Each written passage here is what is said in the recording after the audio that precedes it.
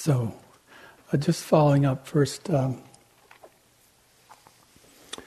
with a little bit of Trudy's talk last night. There's the psychiatrist's couch, and there's the typical man sitting with his notepad, writing it down, and the room's dark, and so little different version of this is. So, Mr. Smithers, when did you first discover that your sense of self was just an illusion? And of course, there's nobody there. So you can make whatever you want, meaning out of this, Is this Mr. Smithers, or is there, How does this work? And one more just to start, because, it's just good way to start. It's all seems so serious in some ways. So there's the classified ads, and in this section, there's the personals, and so there's this line, this tall, dark, and handsome Buddhist. And then there's kind of the dots, and then underneath it says, looking for self. So.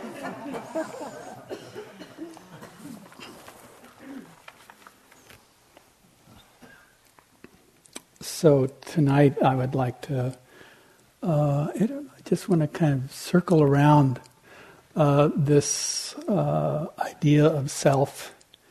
And I sat and I kind of always kind of write a poem just to kind of collect myself and take a way to look at what it is I'm going to hopefully kind of untangle in some way.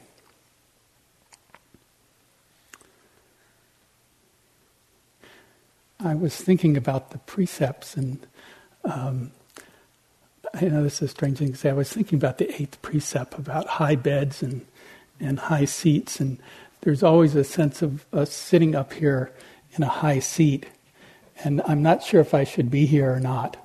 Kind of like that couch in some way. So, but.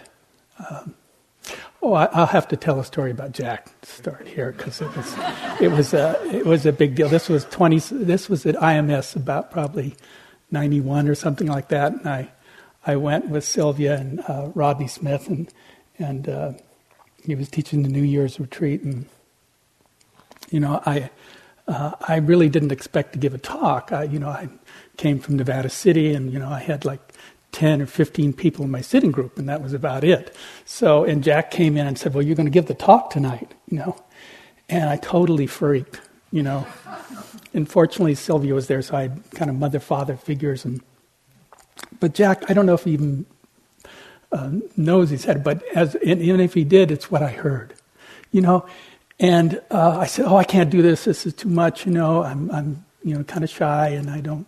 this is way outside my parameters of doing something like this, and this is what I heard. He said, it's just selfing, and I kind of went, just selfing. Oh, I get it, That's what I've been working on, And that I'm always walking around running into the same guy,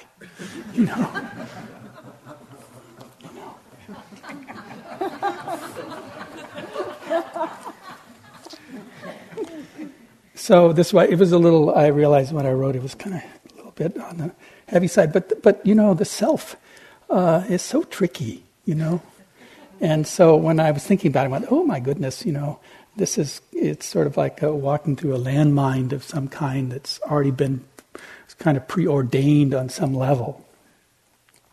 So I call it the tattered self. Sometimes, walking along the path, the traveler encounters his own needy shadow, perplexed by the question, that can't be me. The mirror must be confused. It's just a visitation from a ghost, some proximity of a real me. Deep down, knowing that the confrontation was again pulling one towards one's own beckoning,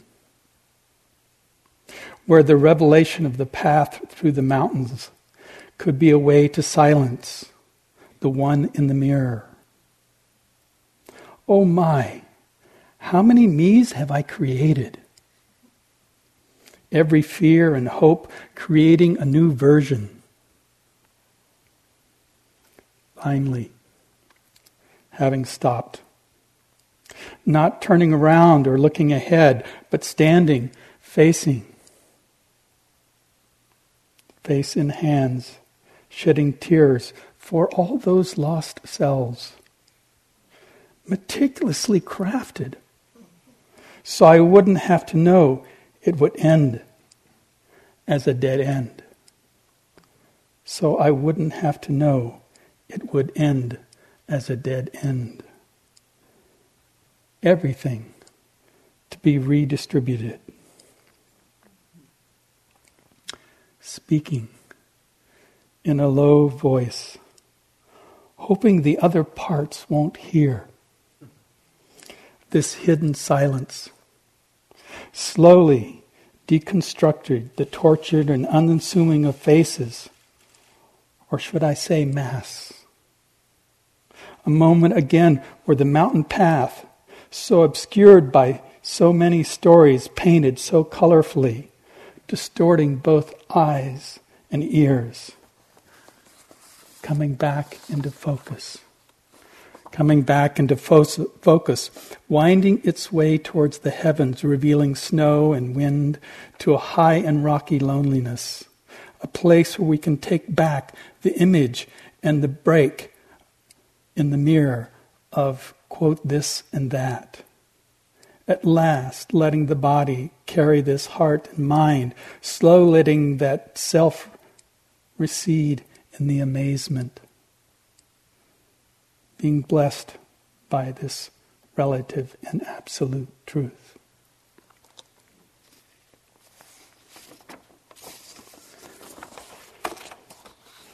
So there's kind of two aspects. One, I like this language of the two truths, when you talk about the self.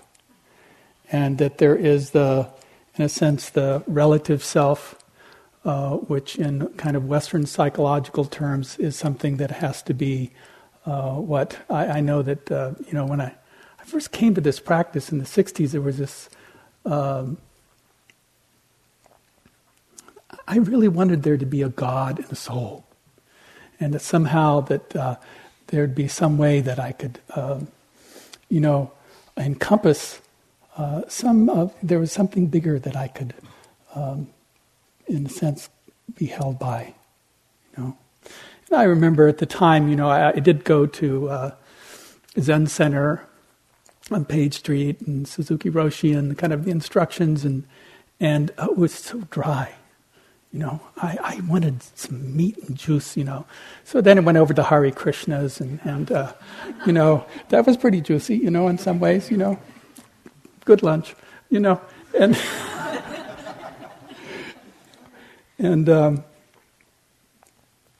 And then I went down to the Santa Cruz Mountains, and I kind of went to Christian kind of communities, and really started exploring all these types of meditation. But they all had underneath it that somehow there would be a part that I could leave the past behind, and I could transcend everything that I had experienced on some level, and there was some place that was higher and better and beyond all this, And it was a great longing, and I thought, oh, well, this will do it, And I remember in Berkeley, there was this group, it's called the Tibetan Floating Lotus Magic Opera Company. And they were sort of some of the first people that went to Lama Foundation, and my yoga teacher, Surya, was there, and he really convinced me that I didn't belong here, and that somehow I didn't fit in anymore. And it was true, I didn't fit in anymore here. And so I had to go overland to India to see if I couldn't find that burn the bridges and transcend, and somehow find that connection that would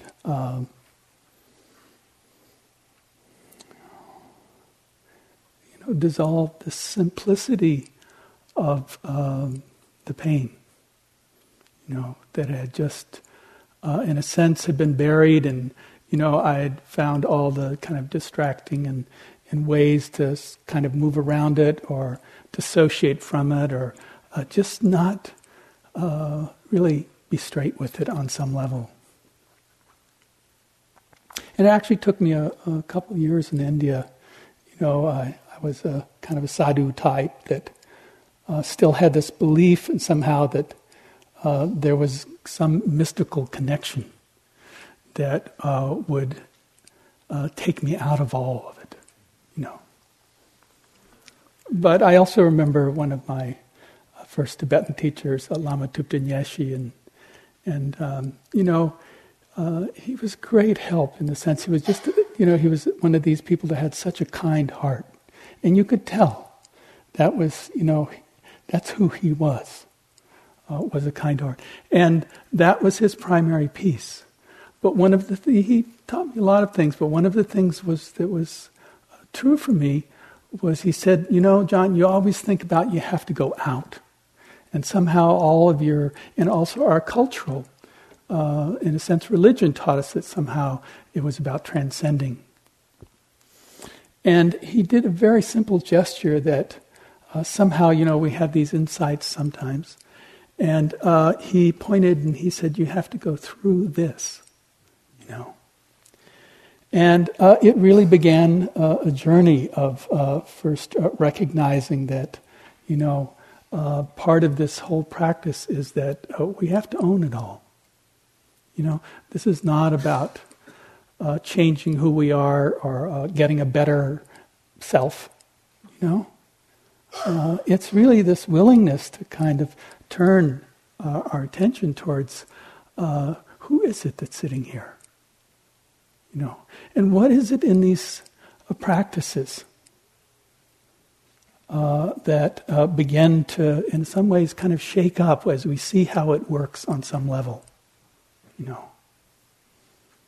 We're such good storytellers. Have you noticed? And that every time you kind of make something up, and you think you have some understanding of it, what happens? It changes and something else happens. And so whatever is constructed actually is caught in this maze of constructions, one of the kind of really the kind of heart pieces behind this truth is the Buddha when he met up with his 5 ascetic friends after his awakening, and he walked from Bodh Gaya to Sarnath, just outside of Benares, Varanasi. And he taught the Four Noble Truths. And it was really the foundation of where this all goes on some level. That there had to be, in some way, this deep understanding of the nature of how this is. Not some fantasy or trying to dissociate or get somehow past it in any way, but actually start to really own it. And owning it, essentially, the Buddha just simply said, hey, guess what? Everybody here sitting down, if we really start investigating the story, in essence, I can say, it's one story. It is the truth of this First Noble Truth. And that we have to begin to understand that there are parameters around how we did that. That there is actually a kind of manufacturing there. And that manufacturing has both freedom available in it and also more suffering. And so we have this truth of kind of connecting what's there.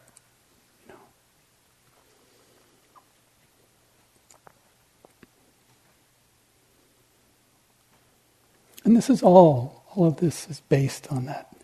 In essence, I think this third noble truth of liberation. and that there's a path that leads to that. And after he taught that, they were so moved by this that 5 days later he taught what is known as the Anatta Lakkhana Sutta, which is about the self, but actually he defines it as no self. And again, you have to, from Western psychological point of view, there is these two truths. So one is the relative reality, and that the Buddha was more interested, not so much in the relative, which our Western psychology is really steeped in ways of creating a strong kind of ego self that has a really balanced operating system. But his interest was actually in something deeper and different, It didn't exclude that.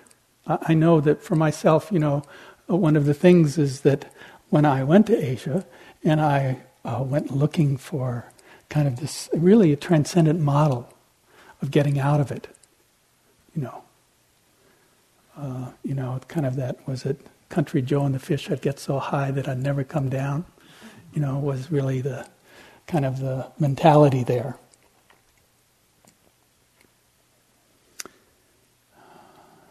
But then there was this investigation, this process of where we come to where, Trudy was talking last night, you have to have this foundation.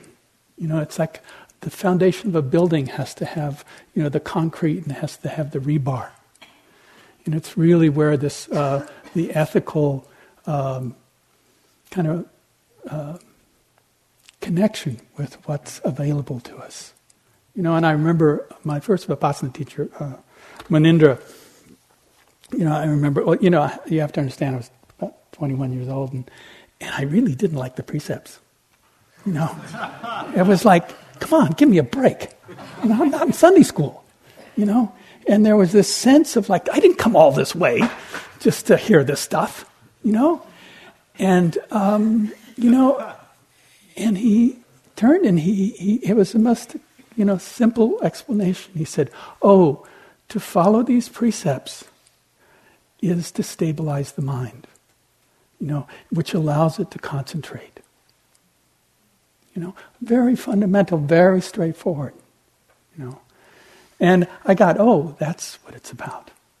That to hold these is actually to hold it's just like this room, as we've all come together in some way that we are supporting each other, in the very delicate balance, And I know for myself, sometimes, at least in these kind of retreats, it's maybe the person next to me, they're sitting so quietly, and that I get fidgety, antsy, like it happens,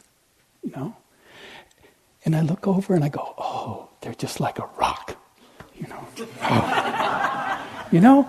And suddenly, then there is this,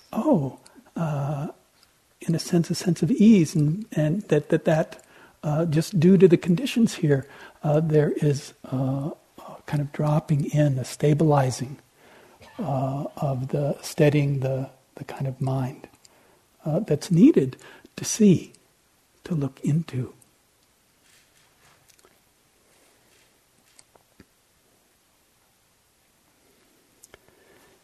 In these kind of two truths courses, the relative in this sutta, it is really based on the fact that he says, okay, you have a body or form, you have feelings, there is perception, there's mental formations and consciousness. And he simply says, these are the components. He used the word skandhas, or it's translated heaps or streams or whatever, but they are in the simplistic way, it's the components, of operating. And that he says in this, and he goes through it kind of over and over, that each of these, there is not a self in any of them, And that somehow in the sutta itself, it is the fact that we are the manufacturers, in that sense of the mental formation, that we are, in a sense, on these simple truths, we're imposing, or putting on in essence, kind of a relative self. And what's interesting in the sutta is to me, it was really the ending of it. The fact these 5 were sitting there, and they had been there 5 days with the Buddha, and just through hearing this, recognizing the truth of self and not self, that they were liberated, and they were really the first. Not only disciples, but actually those that experienced complete liberation, and became kind of the foundation of his later community.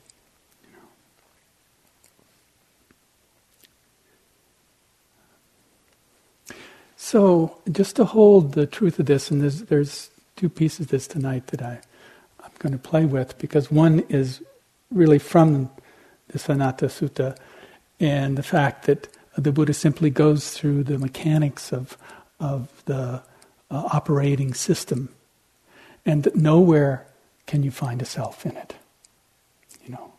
That is something that's built as a formation.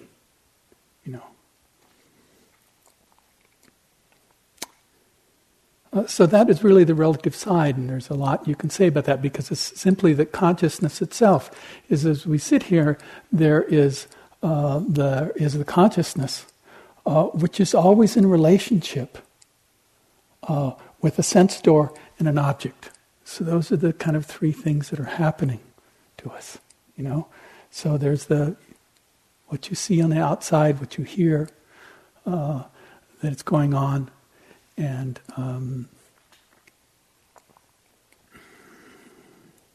that consciousness, whether it's a thought or a view or opinion or a liking or a disliking, it all is in simply arises and passes away in that relationship.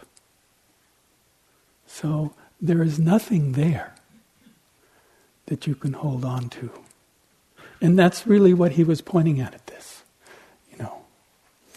And from the relative side of this, it's the way it works, is that somehow we have to really see, in very, very, very minutely, that that manufacturing that goes on between the sense and the consciousness and the object, that it is simply all in flux.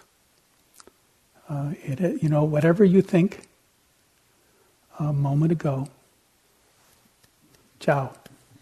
It has arisen and passed away. If you're just sitting there and you're kind of, I was thinking kind of scratching your butt, or and your attention goes there, and the next you heard something I said, I don't know how much you hear, but it comes and you may make up something about it, and it goes through, and wow, it's just this constant going on, and that somehow we begin to say, oh, wait a minute,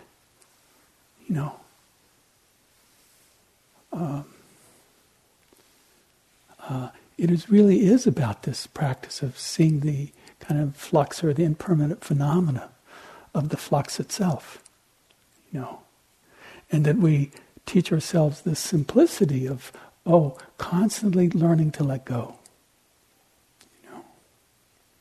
So over and over again, we just simply know that all of this, no matter what we even experience in itself, rises and passes away. And it's really, so that's the really relative side of it. And the Buddha immediately, he was such a pragmatic guy. He said, okay, let's look at the components of this.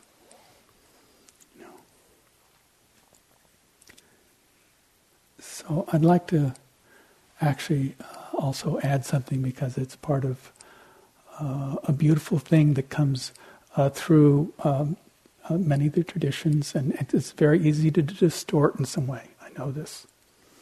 but it has to do with the fact that there is more going on here, than the sense of the senses and the experience, and that we know that all of that is in flux, and if we try to grasp and hold on to it, you're going to suffer,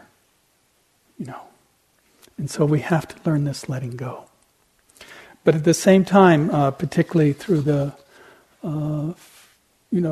Thai forest tradition and a lot of the some of the Mahayana schools and stuff, there's also the truth about they use this word Tathagata Garbha, this thing Buddha nature, and it's very tricky because again we want to from my old kind of wanting that I want to take that on some level and freeze it and make it into a soul or a God or something solid. You have to be so careful with this. It is such a fragile piece, and yet there is in the Absolute there is the indestructible, that the Buddha simply said, oh, it exists, and it's not anything you could ever, hang your hat on. Not possible. When I was in Thailand, this was a few weeks ago anyway, I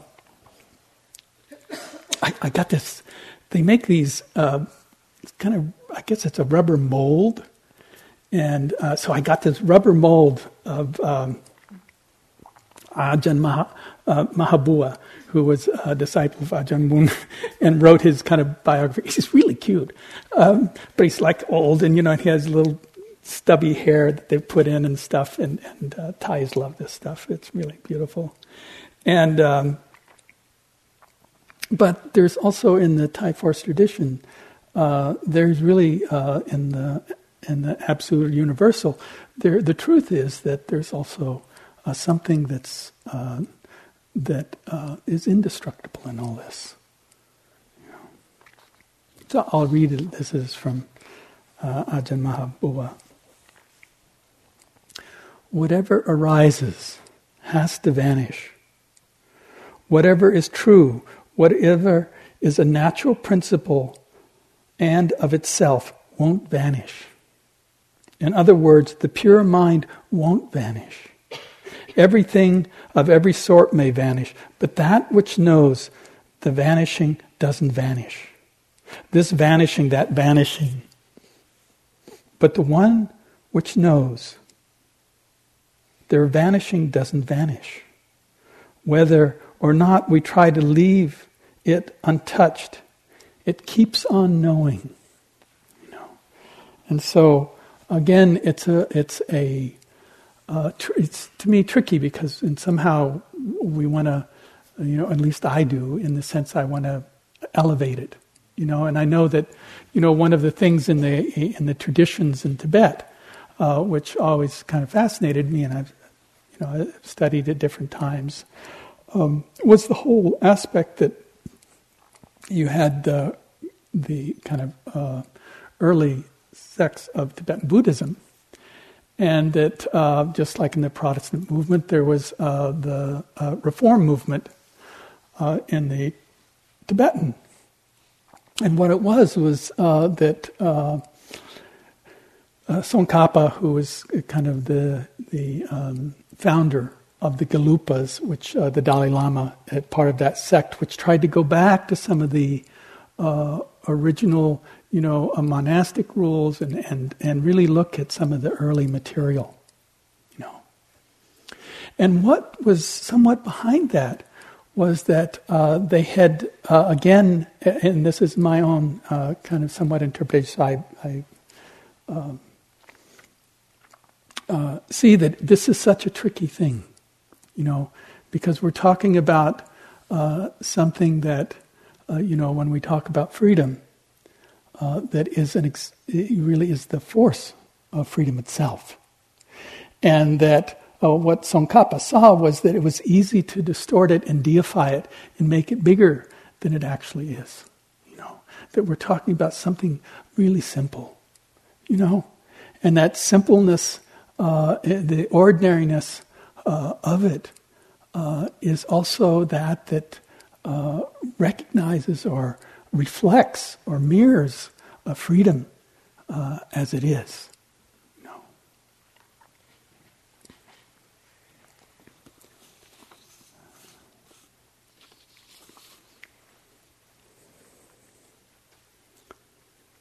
This is from Agnes Di Milo.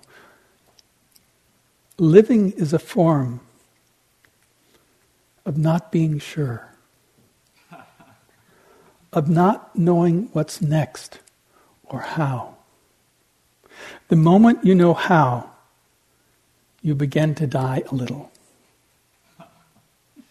We guess, you may be wrong, but we take leap after leap in the dark.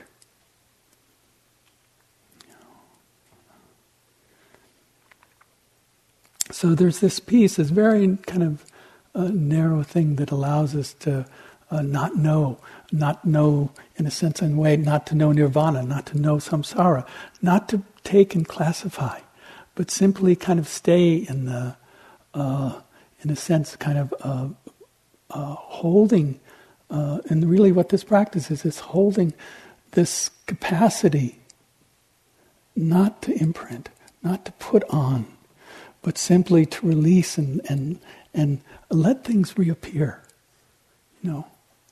I would say, fortunately, that they keep doing it.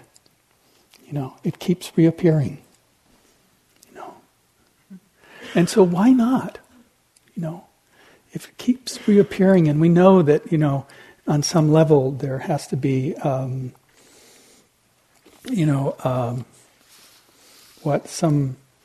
really. Let's see if I can find that. Discipline in the sense of really not getting caught in the senses.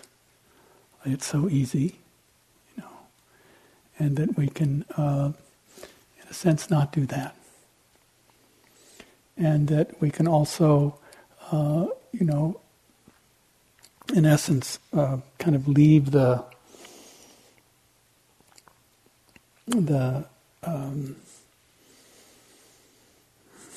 making up of things alone, and that we begin to really cultivate the kind of awakening factors, and that our ability to kind of sustain or hold them, it's really what we're doing, And a lot of this is built already in to just sitting here.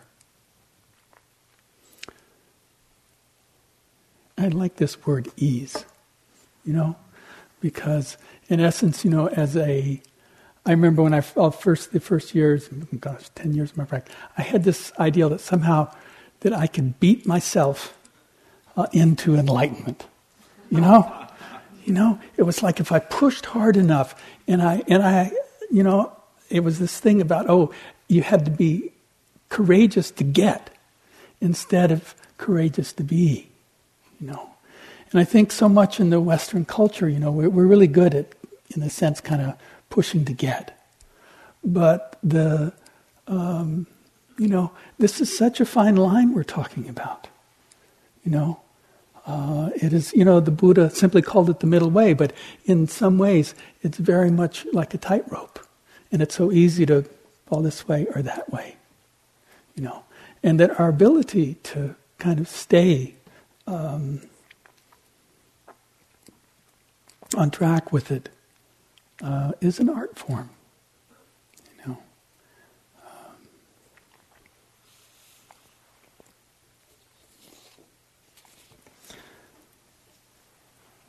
Last night,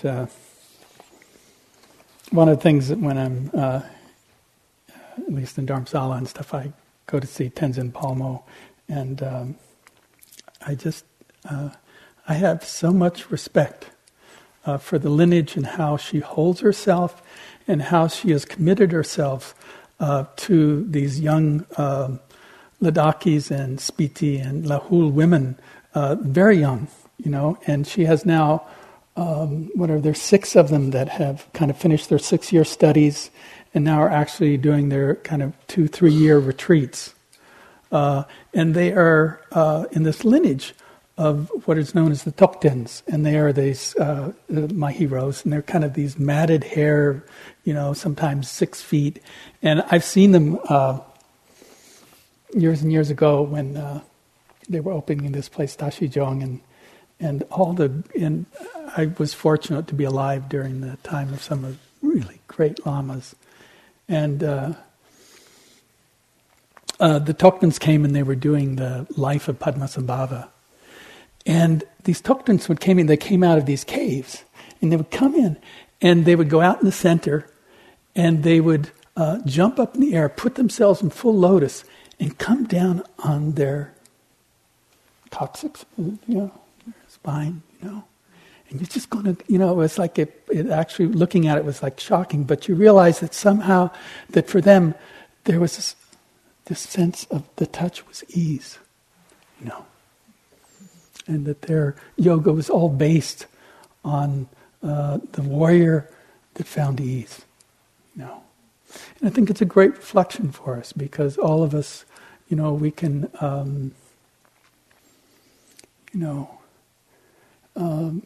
so much in the relative teachings is that there's somewhere to go or get, And I like the truth of this very fine line that says, you are that.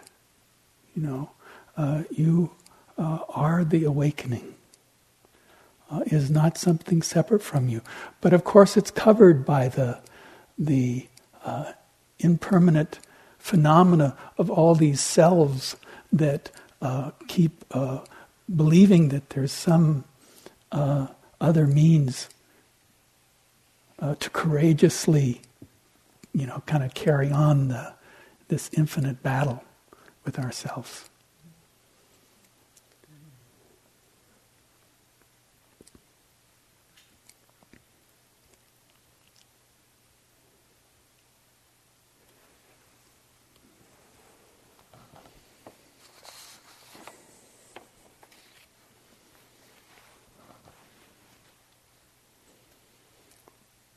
The one who thinks himself equal or inferior or superior to others is, by that very reason, involved in argument.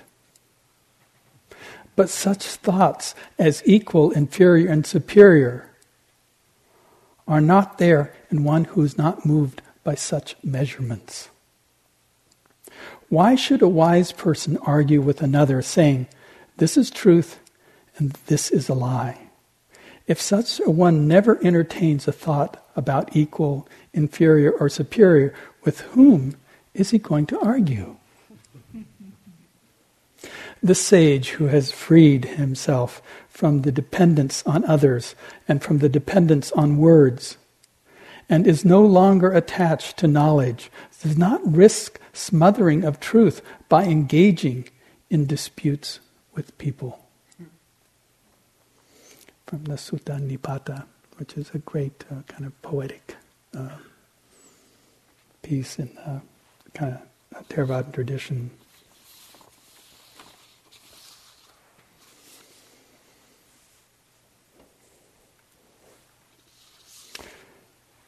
So I'm going to read this piece by Ani Tenzin Palmo.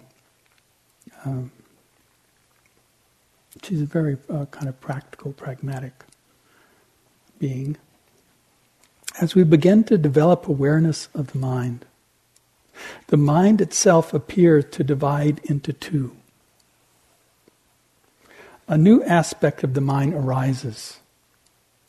This is referred to variously as the witness, the seer, the knower, or the observer. It witnesses without judgment and without comment, along with the arrival of the witness, a space appears within the mind. And this is kind of, I think, the crux of this. There, a space appears within the mind. It enables us to see thoughts and emotions as mere thoughts and emotions rather than as me and mine. When the thoughts and emotions are no longer seen as me or mine, we begin to have choices. Certain thoughts and emotions are helpful, so we encourage them. Others are not so helpful, so we just let them go. All the thoughts and emotions are recognized and accepted. Nothing is suppressed. But now we have choice about how to react. We can give energy to the ones which are useful and skillful and withdraw energy from those which are not. Pretty good, huh?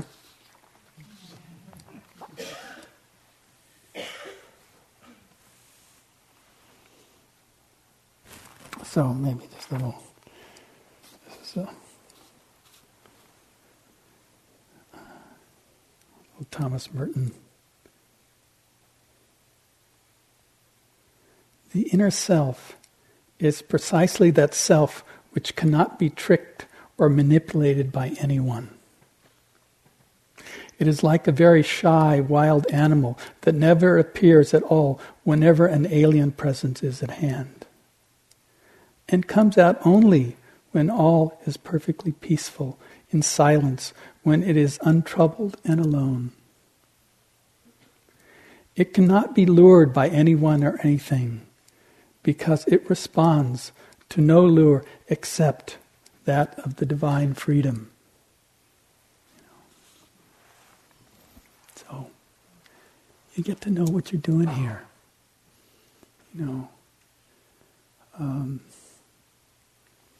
You're not going to get something.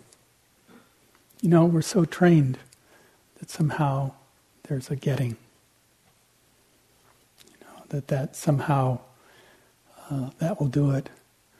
But really what is being said here is that when all the complexities, behind all the complexities is something that is sustained.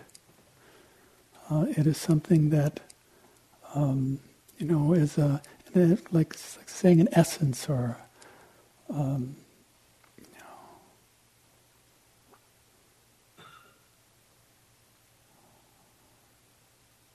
I think of it as a kind of a clear heart, And so the mind, we have to train the mind, But the mind, for what purpose are we training mind? And I hope it's really, in some ways, it's just to simply be, in the gift of this body.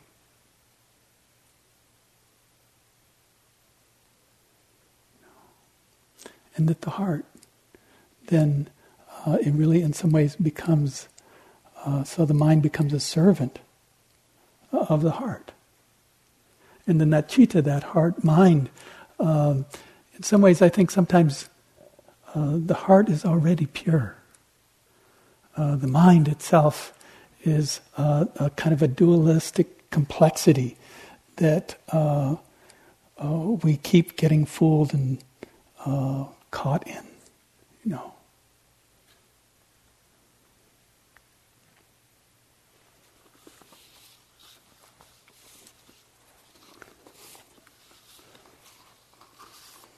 So, I think that's pretty good.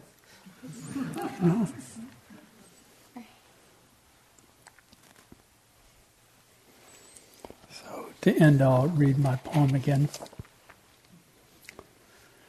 The Tattered Self. Sometimes walking along the path, the traveler encounters his own needy shadow.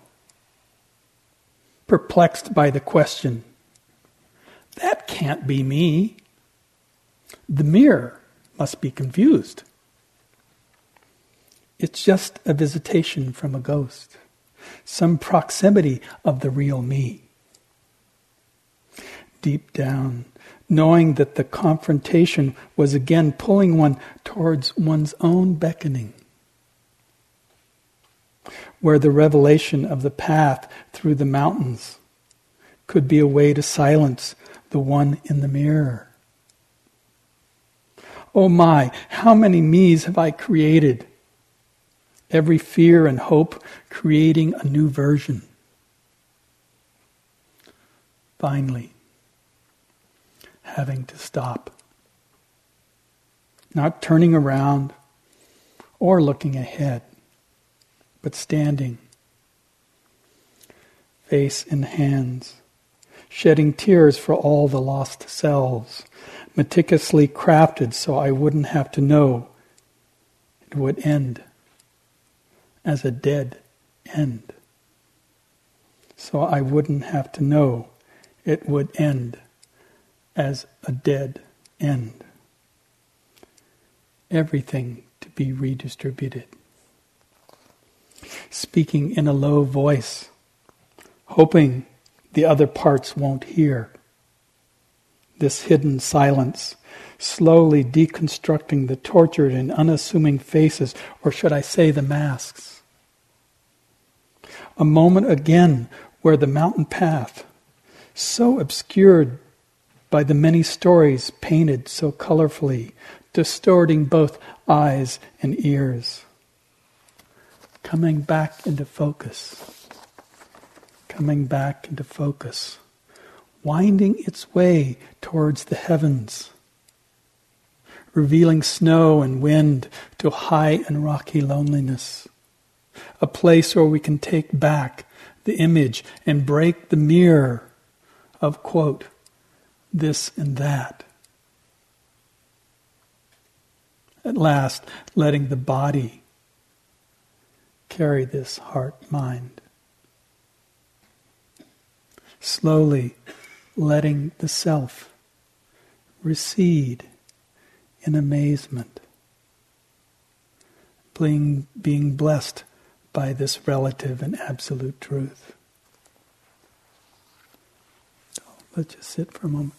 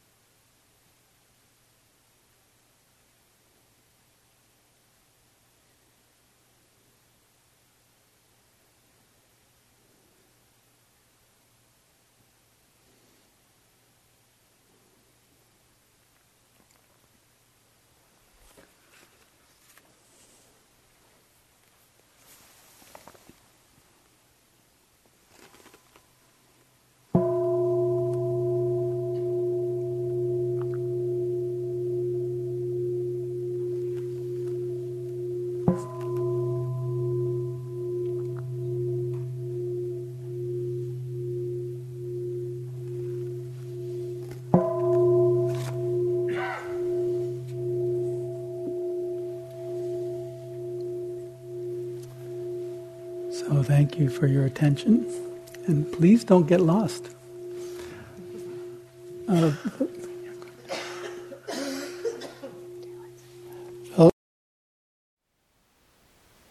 Thank you for listening. To learn how you can support the teachers and Dharma Seed, please visit dharmaseed.org/donate.